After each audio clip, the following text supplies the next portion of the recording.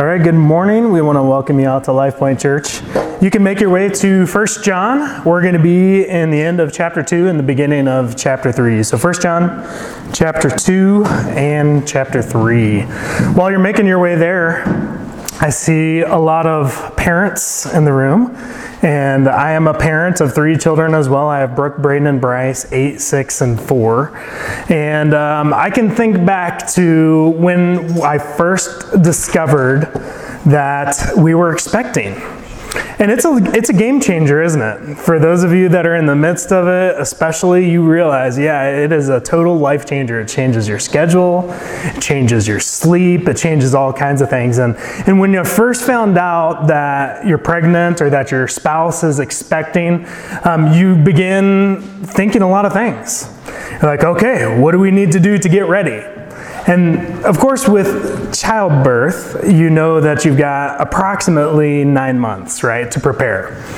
And for most families anymore, it's fairly typical to go in and at the appropriate age, you can find out what the gender of your child is.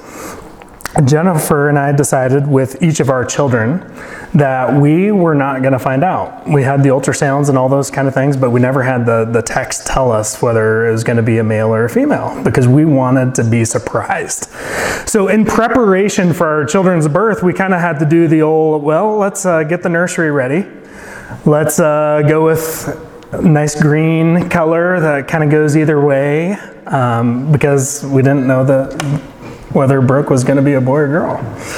So there was a lot of excitement, especially when Jen went into labor. And even the nurses and so forth, they're kind of like, is it going to be a boy? Is it going to be a girl?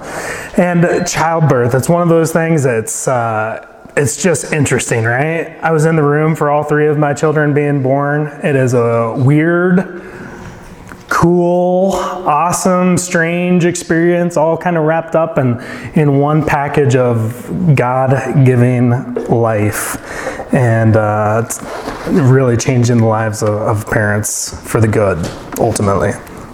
It's for the good, right? Sometimes we have to remind ourselves that in the midst of everything. So this morning, as we look at our text, there's going to be some parallels to a couple things that hopefully segue with what I just mentioned. The idea of birth and the fact that spiritually we have to be born again in order to be a child of God. Also, we find that this passage is going to talk about the second coming of Jesus Christ and how we need to be ready, how we need to be waiting, and how that should change our actions and our mindset, and how we should be preparing for the second coming, for his appearing when he chooses to come. So let's look at our passage. Again, 1 John chapter 2. We're going to start in verse 28 and go through 3:3. John writes and says this, "And now, little children, abide in him, so that when he appears, we may have confidence and not shrink away from him in shame at his coming. If you know that he is righteous, you may be sure that everyone who practices righteousness has been born of him. See what kind of love the Father has given to us, that we should be called children of God, and so we are. The reason why the world does not know us is that it did not know him. Beloved, we are God's children now, and what we will be has not yet appeared, but we know that when he appears, we shall be like him, because we shall see him as he is. And everyone who thus hopes in him purifies himself as he is pure." So just a little rehash to kind of catch you up with where we are. John is writing this letter. And again, I would say the theme verse is in chapter 5, verse 13, where he says, "I write these things to you who believe in the name of the Son of God, that you may know that you have eternal life." And there were false teachers, antichrists, people that mixed truth with heresy. And he's writing this letter so that people that believed in Jesus, that had believed the doctrine that the apostles had been teaching, the gospel, that salvation was by faith alone in Jesus Christ, for those people, they could know that they had eternal life. And if you are a child of God, there's going to be different things that are going to be true. You're going to have right doctrine. And that right doctrine is also going to influence your choices and how you act and how you behave. So keep that in mind, that that's the big picture of what John is tackling of. He's writing to believers to protect them from error, to battle heresies, and also so that they can have confidence and not have to wonder, oh man, someday I'm going to die. I just hope that maybe I'll get to be with God. No, he's writing this so that you can have confidence that you are in Christ and that you will be in his presence forever and ever for all of eternity. So again, he addresses this passage, and Phil closed with verse 28, but it closes and it kind of opens. So let's look at that again. Little children. And again, he's addressing his audience in a very familial, caring, affectionate kind of term. A way that a father would address his kids. Sometimes I holler down the stairs, or even in the room where my kids are playing, I'm just like, Van Sickle kiddos, children, my loved ones. No, I don't usually say it like that, but just a way that you address your kids. And it's like he's saying that. And he's giving them instructions. He says, abide in him. So when he appears, we may have confidence and not shrink away from at his coming. So I remember back to my childhood. I don't remember how old I was, but I grew up in a small little house in Newton, Kansas. And for whatever reason, my bedroom is a fairly small bedroom, but we had an extra refrigerator that was in my room. Weird, yeah. But I remember it was a hideous looking refrigerator. It was like a weird orangish, tannish color. And I remember as a little kid, I would get on my dresser and I'd climb up on top of this refrigerator and I would jump onto my bed. And apparently, I'd been doing this for a while, and it brought joy to me, apparently. And I remember I had a great-grandpa that came for a little visit, and he walked in pretty much right as I'm ready to jump. And I remember I probably did continue to jump, and I remember just thinking, oh, wow, I just got caught. And now I'm kind of shrinking away, kind of oh man, is great-grandpa going to tell my parents? Yes, he was. He was going to tell my parents, right?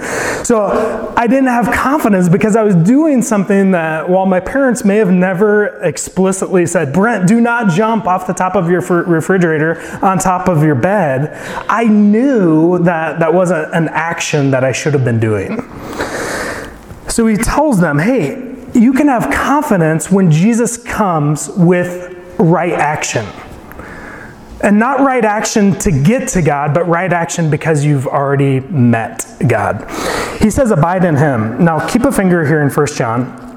Let's go back to the Gospel of John for a minute. This isn't going to be the first time or last time that we'll go there. But John chapter 15, he's writing in verse 4, John 15, verse 4, he talks about this principle of abiding. He says this, abide in me, and I in you. As the branch cannot bear fruit by itself unless it abides in the vine, neither can you unless you abide in me. I am the vine, you are the branches. Whoever abides in me and I in him, he it is that bears much fruit. For apart from me, you can do nothing. So the first kind of principle, it's an action step. It's, hey, abide in me.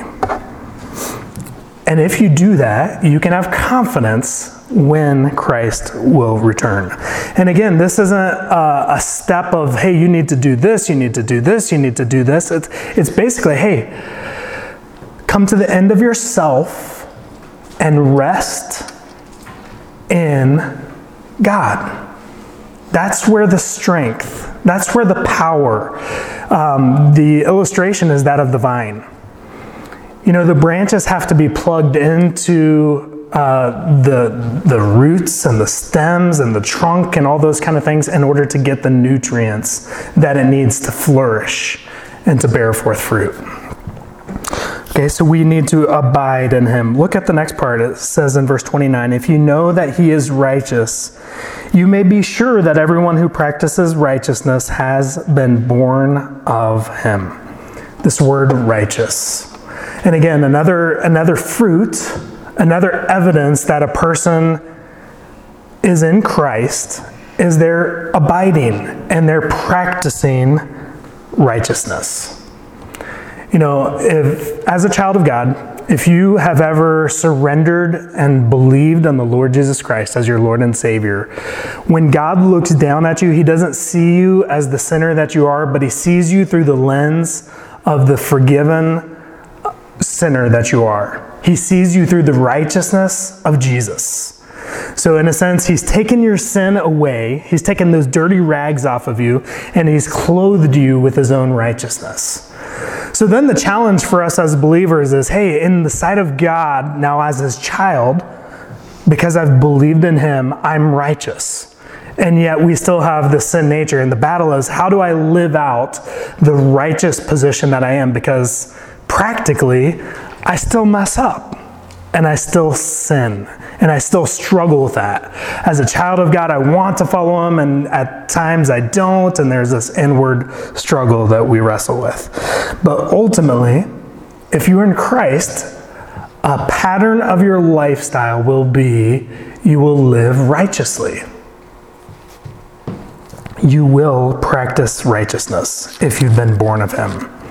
And this kind of goes back to the passage where Nicodemus, that Phil read, John chapter 3, where Nicodemus comes in and Jesus is asking him questions. Hey, you need to be born again. It's like, what? How can I be born again?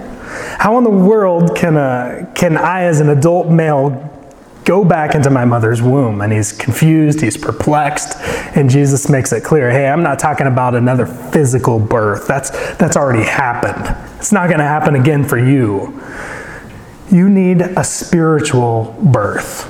And as he continues on talking to Nicodemus, he tells him probably the most famous verse that we have in all of our Bible, John 3:16. For God so loved the world that whoever believes in the Lord Jesus Christ will not perish but have everlasting life. Okay, believe.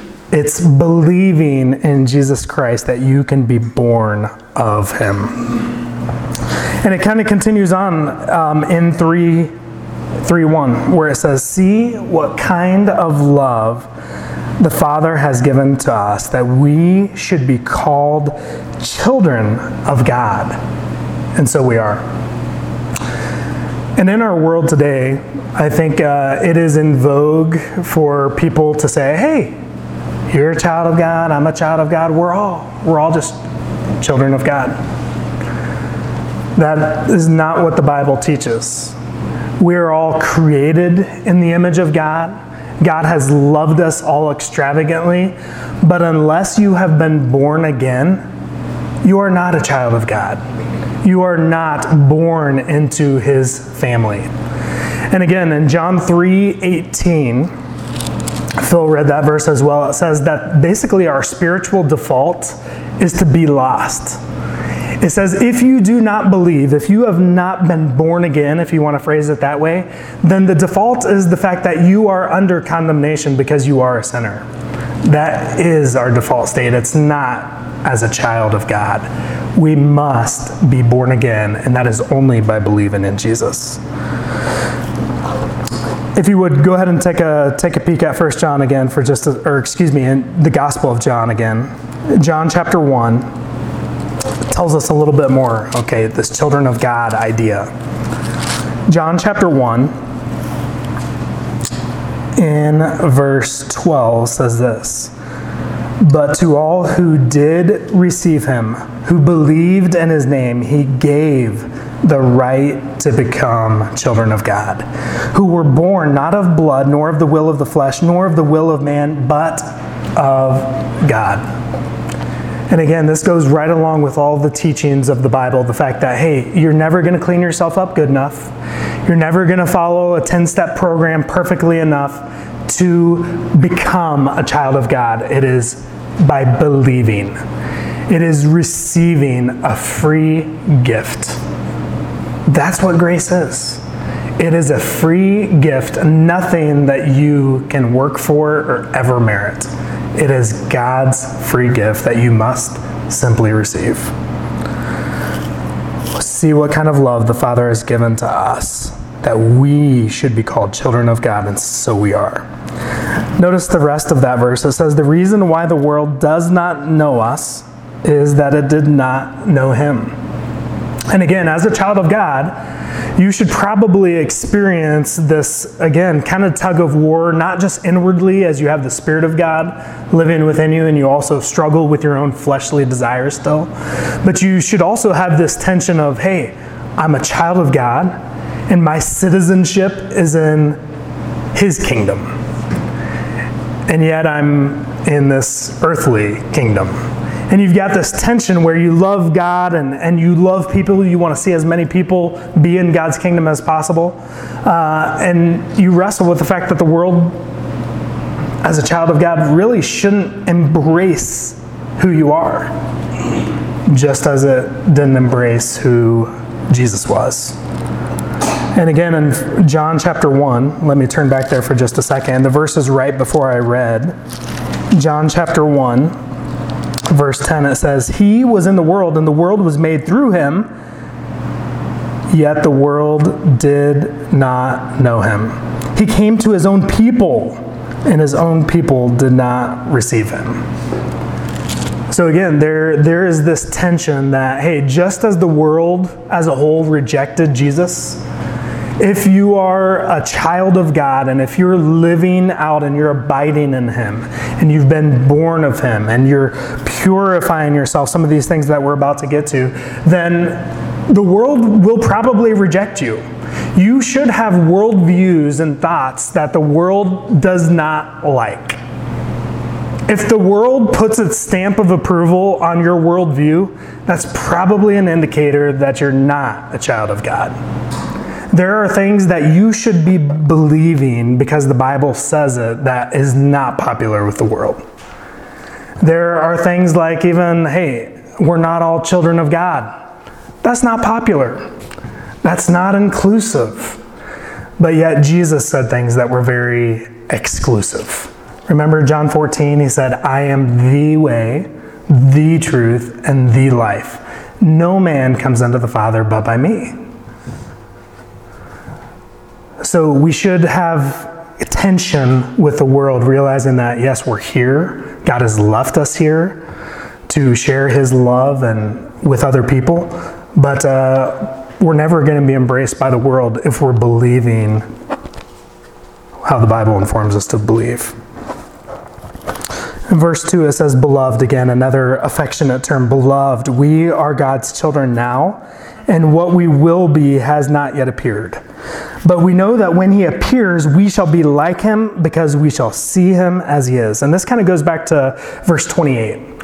This idea of the second coming of Jesus Christ. And this gets into an area that we call eschatology. Fancy word that basically talks about prophecy and the end times. And it's one of those areas that you can have a lot of different believers that have different viewpoints on that. I was raised in a way that is, hey, the rapture is going to happen. You're going to have the millennial kingdom, all these kind of things. And rather than splitting hairs on that, you may have a particular view of how things are going to unfold. And the book of Revelation, other books in the Bible are informative. Keep in mind that regardless of what you think, the Bible is very clear that Jesus is coming back. If you want to squabble about the timing of it, that's fine. It's not a bad thing to, discuss these kind of things, but he is coming back. And we need to be ready.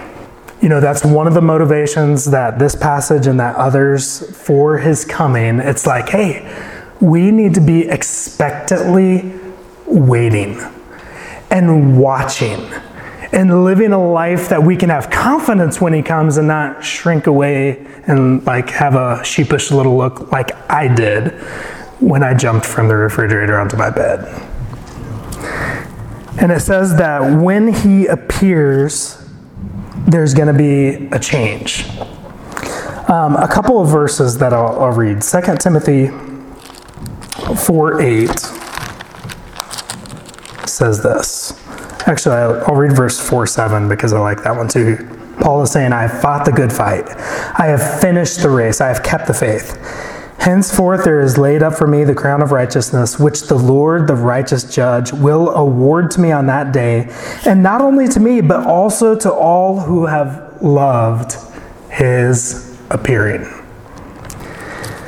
Over in Titus, Paul again is writing, and he says this in Titus 2:11-14, which is kind of a parallel passage to this. It says, "For the grace of God has appeared, bringing salvation for all people, training us to renounce ungodliness and worldly passions and to live self-controlled, upright, and godly lives in this present age, waiting for our blessed hope, the appearing of the glory of our great God and Savior, Jesus Christ, who gave himself for us to redeem us from all lawlessness and to purify for himself a people for his own possession who are zealous for good works."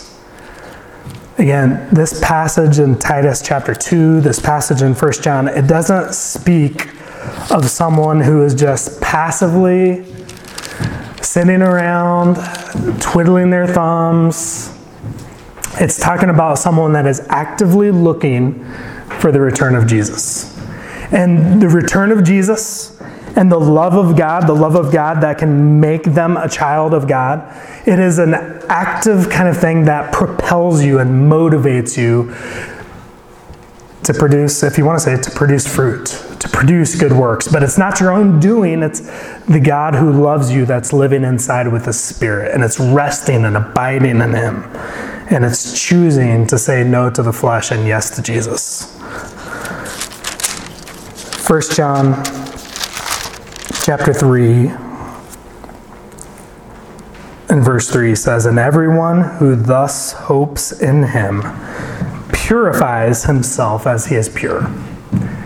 Again, we're not going to get into an extensive look, but you think back in the Old Testament system, God chose Abraham and his descendants, the Israelites, to be his chosen people. And do you remember the access to a relationship with God has always been by faith, but in the Old Testament there were some very obvious action steps that they had to do to approach God. Do you remember the Old Testament system of, hey, if this happens, if this happens, if this happens, then you're unclean, and you have to wait a certain amount of days, and you have to go to the priest, and you have to do all these things in order to be pure to enter into the presence? What a relief that we are living in a different age in which Jesus has already come and he has fulfilled all the Old Testament law, and that we can simply purify ourselves in a sense by going directly to God. And it kind of goes back to 1 John 1:9. If we confess our sins, he is faithful and just to forgive us our sins and to cleanse us from all unrighteousness. But there is an activeness of the fact that, hey, you're a child of God, you've received the free gift of salvation, and it's going to motivate and it's going to propel and it's going to move in you to take action to follow Jesus and to abide in him and to practice righteousness and to purify yourselves, and to just to use the terminology that John is using in this passage. So in closing, I would ask basically two questions in application. Kind of with Jesus and his encounter with Nicodemus back in John chapter 3. This very religious man who was a teacher of religious things. He looked good on the outside. And yet in his interaction with Jesus, through all the religiousness, you could tell he was just lost. He was confused. And yet later, you see that Nicodemus was a believer later on in John. He believed, he was born again. So my question simply is this, using the terminology that John used in John 3, that he references here, I would say, have you been born again? Again, not a physical rebirth. That'd be really weird. A spiritual birth. Has there been a time in your life in which you've simply said, yes, I am a sinner that falls short of the perfection and glory of God, and I deserve to be punished. I deserve to be separated forever from God, and yet He loves me. He loved me so much that I can become a child of God by believing and receiving His free gift. And that He actually gives me His Spirit to live inside me, to change me from the inside out, so that I can produce fruit, and so that I can practice righteousness, and so I can purify myself with His power, to keep pure as He is pure. And then secondly, I would say as a matter of application, if the answer to the first question was yes, I have been born again, I'm a believer, I am a child of God, and I know His love in an intimate, extravagant way as a father loves his child, I would ask you this, maybe just practically, when was the last time that you considered that Jesus is going to return? Or death. I know we don't like to dwell on that one a lot, but it's gonna happen. One of those two things. And if you have death, you are going to meet God. So really it's kind of the same thing either way, right? But when was the last time that we really considered that? Because that is one of the motivations throughout Scripture. It's, hey, God loved me, I'm gonna love Him in return. But it's also, hey, God loved me and He gave me His Spirit not to just sit back and do nothing, but to sit back and be active and abiding in Him and looking expectantly for His return. So are you living in the hope of Christ's coming? He's coming. And it may or may not unfold exactly as Tim LaHaye and Jerry Jenkins said it would in the Left Behind series. If you ever read that, I know I'm kind of dating myself. It probably won't, there's the hint. But He is coming. That part is reality. It's going to happen. Okay, it is a truth just as like any of the other truths in Scripture. Jesus is coming. Are you ready? Are you motivated? Can you have confidence in this coming, or are you kind of like ashamed with the way you're living? You're like, man, I don't want Him to come back and see me do this and this and this and like waste my life doing all these things that don't matter. Let's pray.